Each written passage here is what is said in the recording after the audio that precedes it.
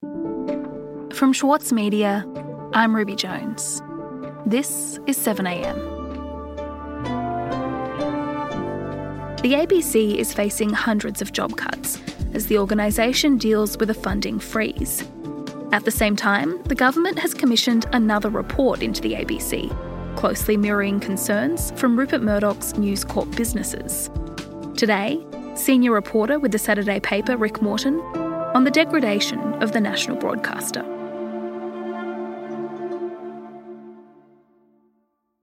Rick, tell me about the problem News Corp has with the ABC. Where to begin?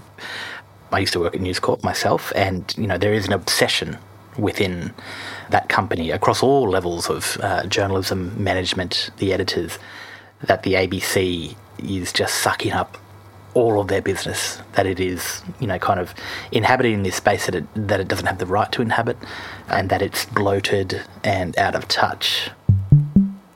There is this perception within News Corp that they're all a bunch of latte inner city hipsters, basically. The ABC remains stuck in the values, priorities and perspectives of the inner city green left, the so-called elites. The ABC is a willing... News Corp Australia essentially sees the ABC as an existential threat. They see this giant monolith which straddles the entire country in every possible niche, performing, news, investigations, journalism, arts journalism, lifestyle content, marketing for digital readers online. They're in the regions. It's all of this stuff that News Corp does and has done for years. There is a significant number of Australians who don't feel that what Channel 2 talks about reflects ordinary Australians. Now, you can have your view. And after the last decade in particular, or since 2006 really, when newspaper revenues fell off a cliff, they have never been more concerned about the role the ABC, according to them, plays in devaluing the content they produce and that people might pay for if the ABC wasn't already doing it and giving it away for free. There is no reason whatsoever for you, the taxpayer, to be forking out money for this glorious castle in Ultimo, these people on these massive salaries who are living the great life and feel that they are entitled to your money. So, this is just one big ongoing war of attrition, really, against the public broadcaster. And they're obsessed with it. There is no reason for it. This is a fight that Scott Morrison could win easily by saying what we're going to do now is we're going to make the ABC gradually, over 3 or 4 years, pay per service, because you should be able to pay for it if you want it and not pay for it if you don't want it. And what has the ABC's response been to this sort of criticism? The ABC's always been very clear about this, and they have a duty to find audiences wherever they may be, including online, and that they have to pay their top staff. Of course they do. And we are, in fact, legislated to always look at efficiency, and we always do. But there is a trade-off here. So where we find efficiencies... And of course they have to advertise to seek out new audiences and fulfil their obligations to Australia. Over its history, all of this activity has always looked different because technology has looked different. But, Gardening Australia is not that dissimilar to gardening content on a lifestyle vertical online. It's just we're in a new era now. We did look at the editorial content of ABC Life and how it related to audience. I think the majority of that audience is weighted towards women, and I think there is a large proportion that is younger. But of course there's always changes, and the attacks are upgraded against the ABC because they feel like, commercial rivals feel like that's their turf. And what sort of impact does all of this have, coming particularly from a company like News Corp? What's the impact on the ABC? Look, I think it's always been very hard to quantify. The ABC clearly makes decisions from time to time that show it to be wary of upsetting government or upsetting rivals who have the ear of government. Often it's one big circle. And, it's clear across history that sometimes the policy of appeasement has not worked. I saw someone much more clever than I tweet over last week about the kind of concessions that the ABC has consistently made to coalition governments and to their rivals in commercial media. It's kind of a bit like saying, if I give the bully my lunch money today, then it'll finally be over. And that hasn't happened.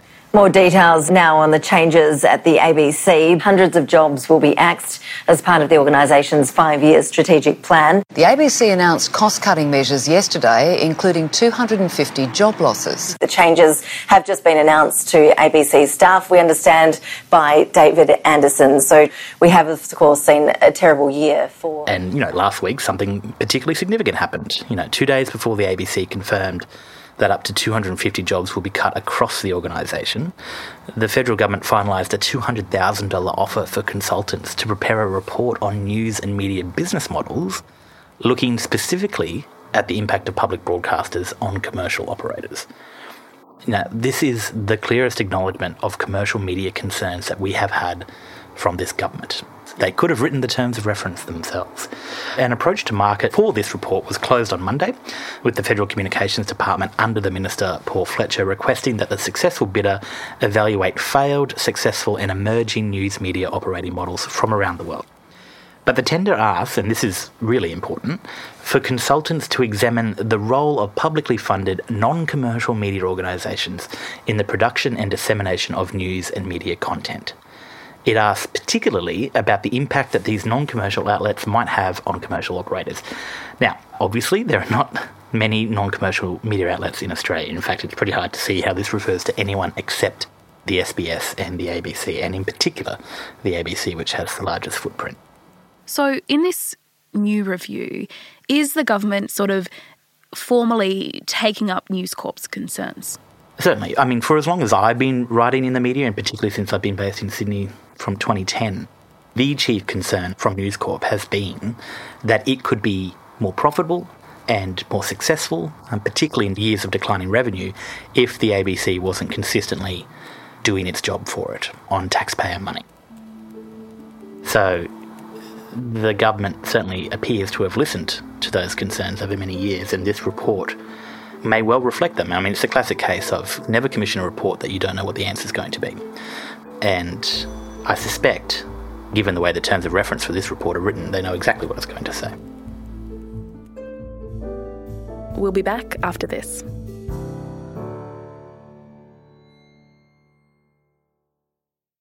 Need a reminder of what political leadership looks like? Australia's master of political satire, Jonathan Biggins, is back embodying the iconic Paul Keating, visionary, reformer and rabble-rouser. Due to overwhelming demand, one-man comedy The Gospel According to Paul is returning to the Opera House, on from the 4th to 23rd of June for its final term ever. Secure your tickets now at sydneyoperahouse.com for an unforgettable evening. As a 7am listener, you're already familiar with many of the journalists who work for the Saturday paper. For a limited time, subscribe to Australia's leading independent news source, The Saturday Paper, and you'll receive The Saturday Paper's stainless steel coffee cup, made in collaboration with Fresco, for free. Subscribe from just $2.10 a week. Simply visit thesaturdaypaper.com.au/offer. Rick, we're talking about the ABC and its interaction with commercial rivals, especially News Corp. You mentioned the cuts that happened at the ABC last week. Can you tell me more about them? Yeah, they were significant. So we knew the funding cut was coming. And it is a very difficult day for a lot of people at the ABC. But it is something that has been coming for a while now. But we didn't know where the ABC management were going to apportion them. What we know now is that after years of cuts totalling $250 million, the ABC operational budget will be more than 10% lower in 2021-22 than it was in 2013. Speaking to staff last Wednesday, David Anderson, who is the managing director of the ABC, conceded the situation was pretty grim.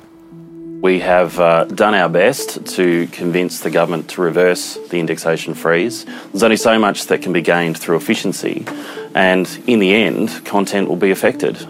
Among other things, the 7:45am news bulletin is gone. I mean, this is seen as a key part of the ABC news slate, and particularly as a funnel for regional news, probably the most listened radio bulletin at the broadcaster. ABC's flagship 7:45am radio news bulletin has been axed, as has lifestyle website ABC Life. The millennial-focused vertical ABC Life has been axed completely, after months of speculation and pressure, I might add, from commercial rivals. The entire Melbourne team of ABC Me, which is a children's content arm of the broadcaster, were made redundant. There will be fewer episodes of Foreign Correspondent and Australian Story. There'll be a reduction in original episodes of Australian Story and Foreign Correspondent, and spending on external television productions will be cut by $5 million a year. And cuts to news and investigations will be shared across the major programs such as 7:30 and Four Corners. We're expecting up to 70 roles to go just from the news and investigations team. So while the quantum of the cuts could not be avoided, the areas targeted for savings have rankled staff and audiences alike. So, Communications Minister Paul Fletcher said on Wednesday the job cuts were the responsibility of the ABC board and management, and that the government expects them to make do with very substantial, in his words, funding that is already provided. So the ABC is very important. We back it strongly, but let's recognise that we're at a time when across the economy and across the media sector, these are tough times.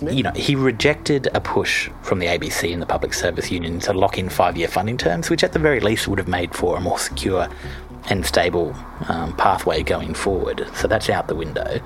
The Media, Entertainment and Arts Alliance, which is the media union, accused the government of an act of vandalism. The ABC is an even more critical source than ever, and these cuts are just an act of vandalism.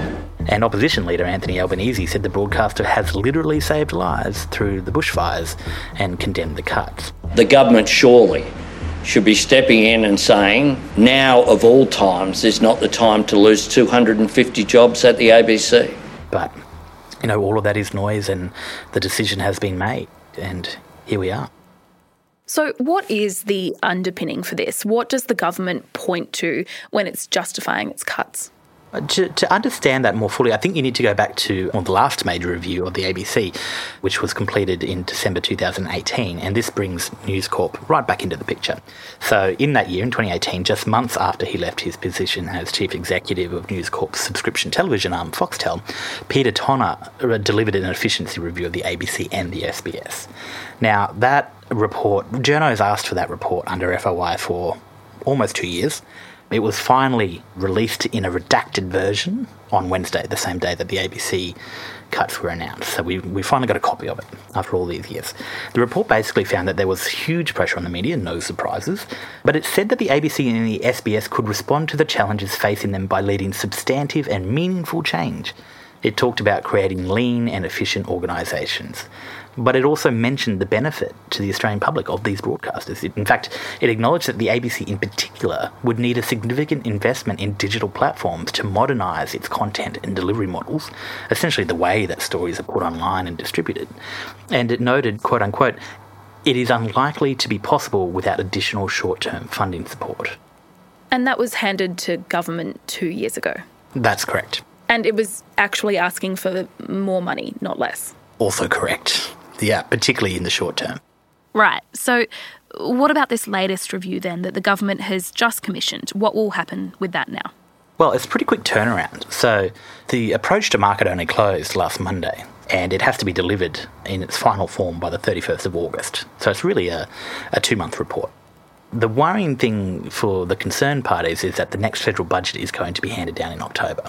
So this report handed in August, budget by October.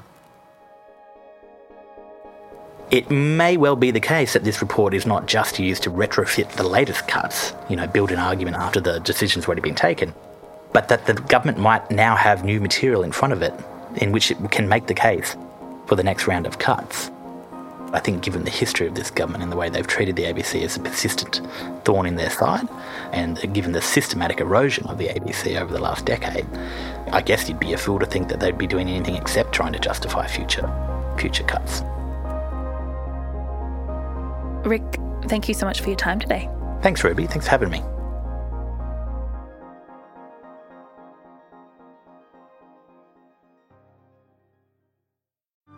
Mahler's music embodies the very essence of humanity. Experience his epic Song of the Earth with the Australian Chamber Orchestra, Richard Tognetti, and internationally acclaimed opera stars Stuart Skelton and Catherine Carby.